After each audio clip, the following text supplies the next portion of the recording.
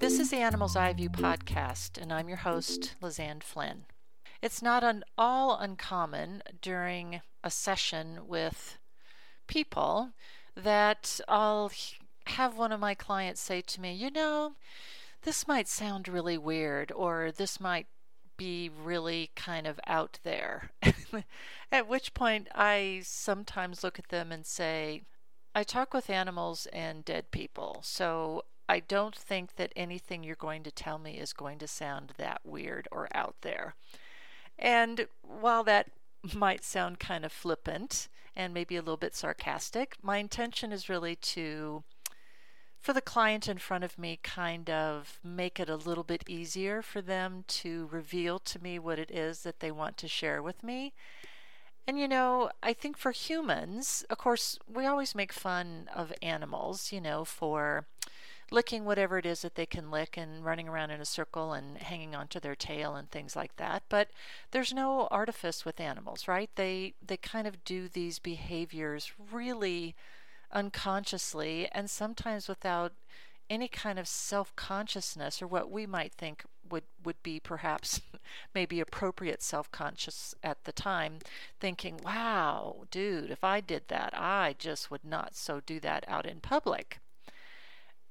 And of course, it's usually the humans amongst us, at least the humans that I deal with, that probably have maybe more self-perception of feeling self-conscious about sharing something with me, for fear that I might judge them or that I might think they're, crazy and would call the mental police. And of course, I think that a lot of that has to do with how humans are with each other, the kind of cultures that we live in, because certainly I think from time to time we're going to find cultural differences. What's okay in one culture would not be okay within a different culture.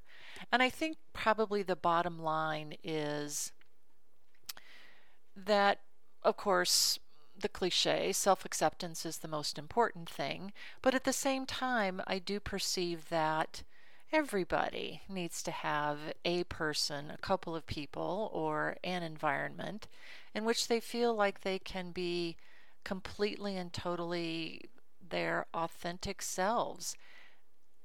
And finding that can sometimes be a bit of a challenge. If you're lucky to have that in your friends and your family, then I applaud you. I think that's absolutely wonderful. For the others of us, though, sometimes we really need to kind of search for that.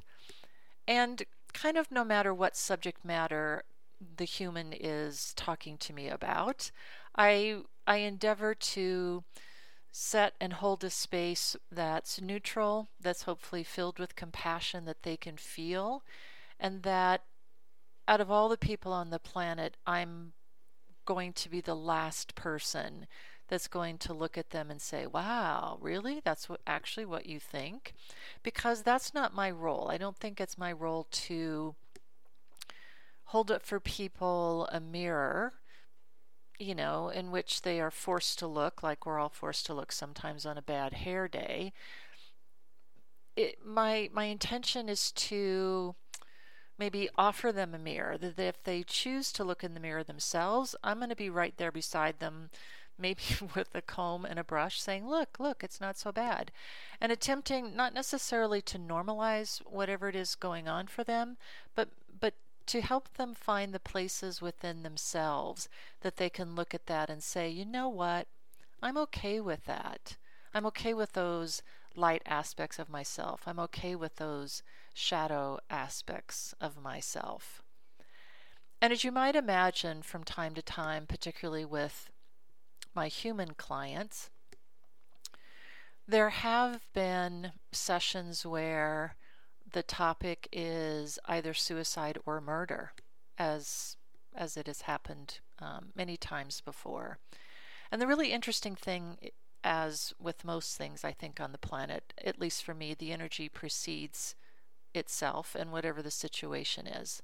In other words, I'll feel the energy of a particular situation or what had happened in a particular situation, usually long before I get verbal validation from whoever it is that I happen to be talking with at that point in time. I'll be honest with you, it's definitely probably stretched my own boundaries as an empath from time to time, particularly I think where murder and murder scenes or attempted murder, suspicion of murder, all those sorts of things come in, because I'll be shown exactly what happened if there was someone whose life was ended before their soul path was complete. And even as I say that, though, right, you might already be leaping to that next point with me, meaning that in this particular human experience, and I think this is where I think humans in particular are really challenged, that I would say, well, if everything is being driven by or guided by soul path, I would be the last person in the world to say to you that based on this particular, whatever's happening in this current and present human experience, isn't somehow also correlated with soul path. And again, that's the challenge, to be able to embrace the fact that children are sometimes killed. Children sometimes commit suicide. Sometimes individuals who seem to be such a bright light on this planet, their lives are ended. Again, from our inside the human experience illusion place, perhaps we perceive that it's ended too soon. Most definitely the family members, the friends, the loved ones of these individuals in this human experience would also perceive that life on this planet ended too soon. And particularly with suspicion of murder and or actual murder scenes, as I said, as an empath, that can be a bit of a challenge, because nothing is really hidden and nothing is really held back.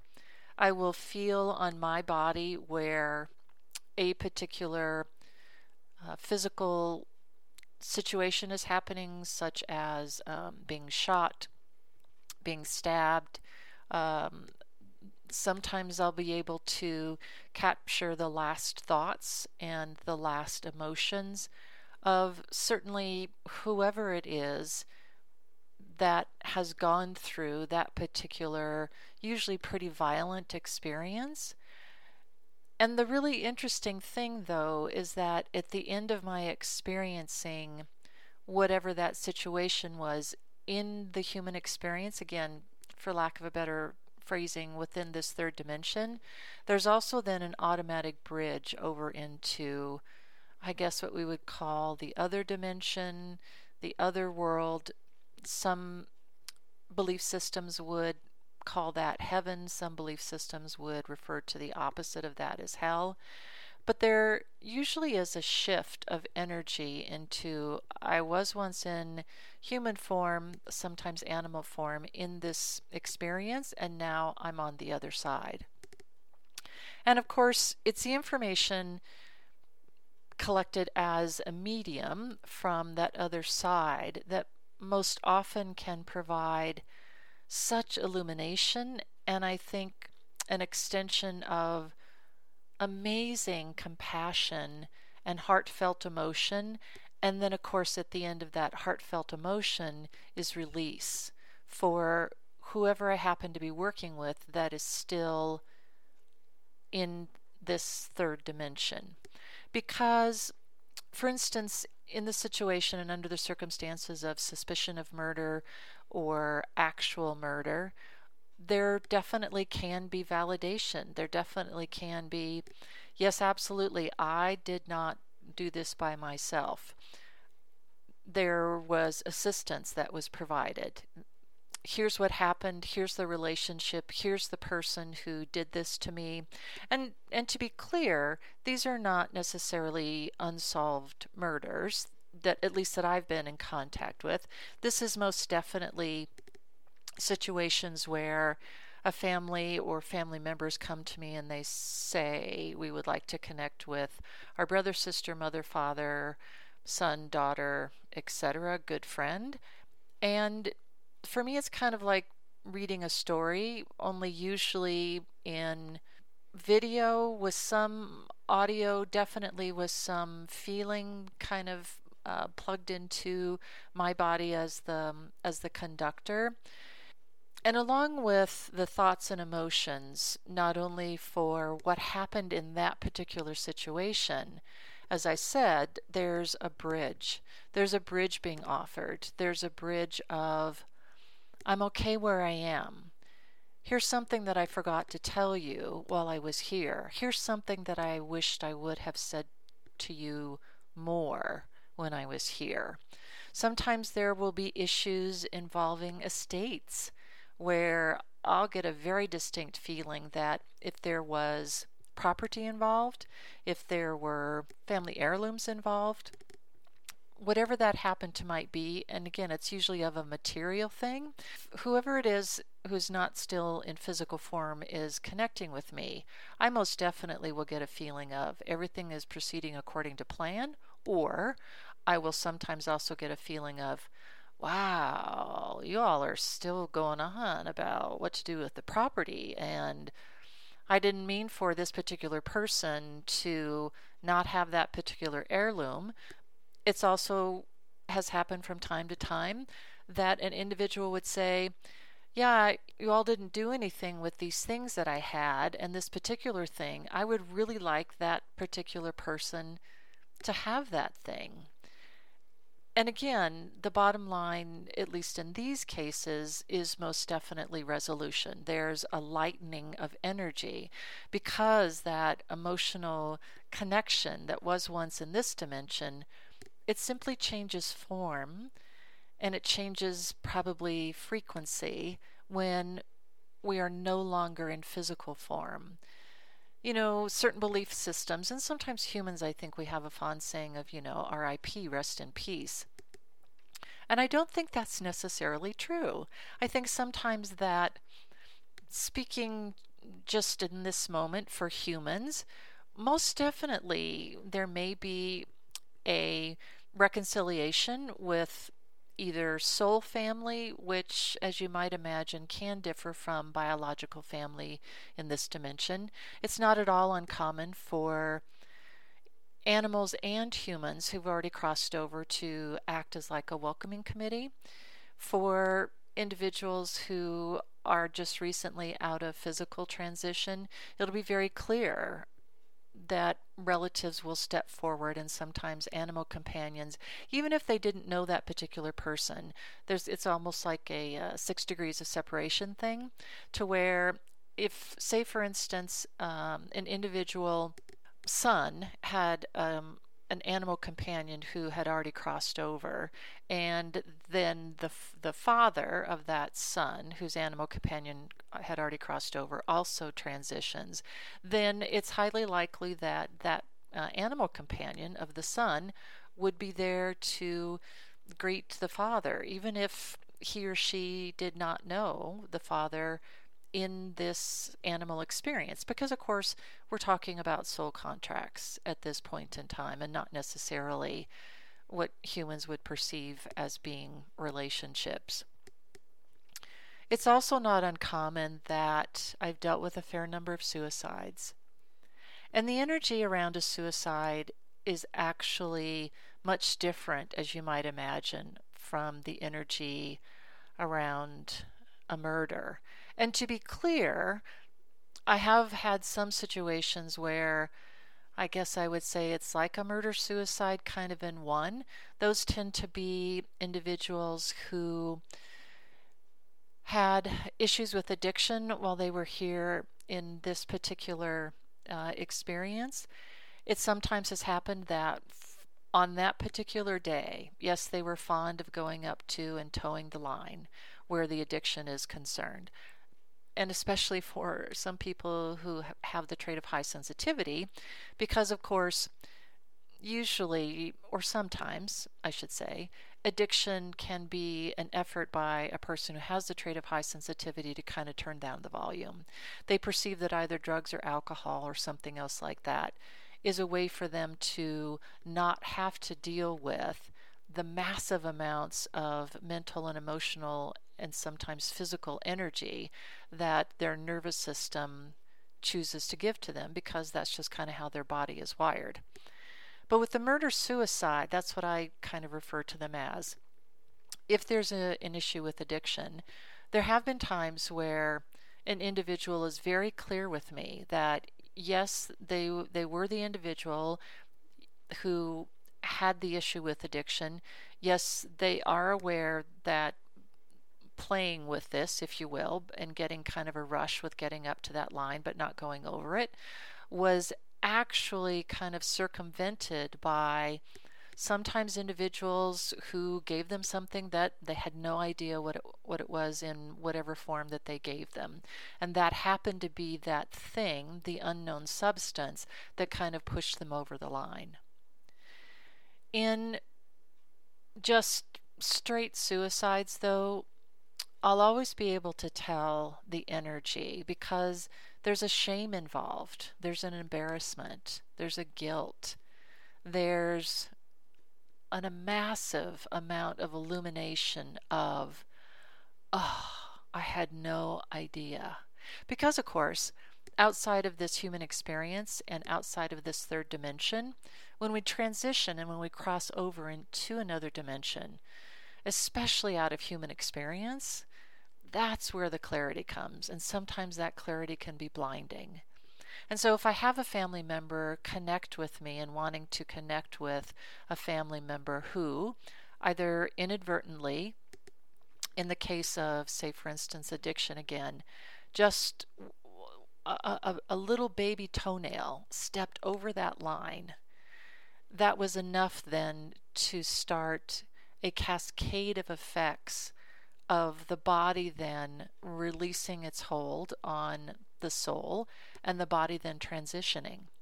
Most definitely there will be a not wanting to connect with me, and I'll feel it. And that's usually my cue to ask more questions and say, this feels like a suicide. Most often that will be confirmed, and then we start the work, and then we start the process. And then there can be sharing of how this individual came to this place. They can share the depth of their despair. They can receive the love and compassion from loved ones who are still here to say, I still love you. There can also be guilt and regret and shame on the part of the individuals who are sitting in front of me in the session to say, I had no idea. I was too involved in my own stuff to reach out for you. And usually then the individual on the other side will say, I don't think it would have made a difference. It helps me, though, to know that you would have done that for me, that you had that intention. The bottom line, especially in my acting as a connecting point between dimensions, and especially when we're dealing with transitions that, again, can sometimes be more of a violent act, at the end, there's some relief, there's some release, there's a connection. And I'm oftentimes asked the question of, well, how do I know that it's this particular person? And the bottom line is that it's really not as much about me as it is about how the bodies of the people who are sitting in front of me feel. Because when I say something, when I offer a turn of phrase, when I give them a description of what the personality is like, sometimes quiet and reserved, sometimes a bit of a jokester, There might be a particular physical thing that the individual on the other side will offer up that's just too specific. There's no way that I could have possibly known what that particular specific thing is without having an authentic connection. But the bottom line is that their bodies know. They feel it. They go, oh, that sounds just like him or her, or they'll laugh. And of course, laughter sometimes often leads to tears. But then that's the place where grace can come in. That's the place where release can come in. That's the place where even when physically separated by dimensions, those soul contracts and the heart bonds that we make with each other stay in place. There's no amount of time and there's no dimension that could possibly ever destroy those. That's just how it works here. I'm Lizanne Flynn, and this has been the Animal's Eye View podcast. I'll see you next time.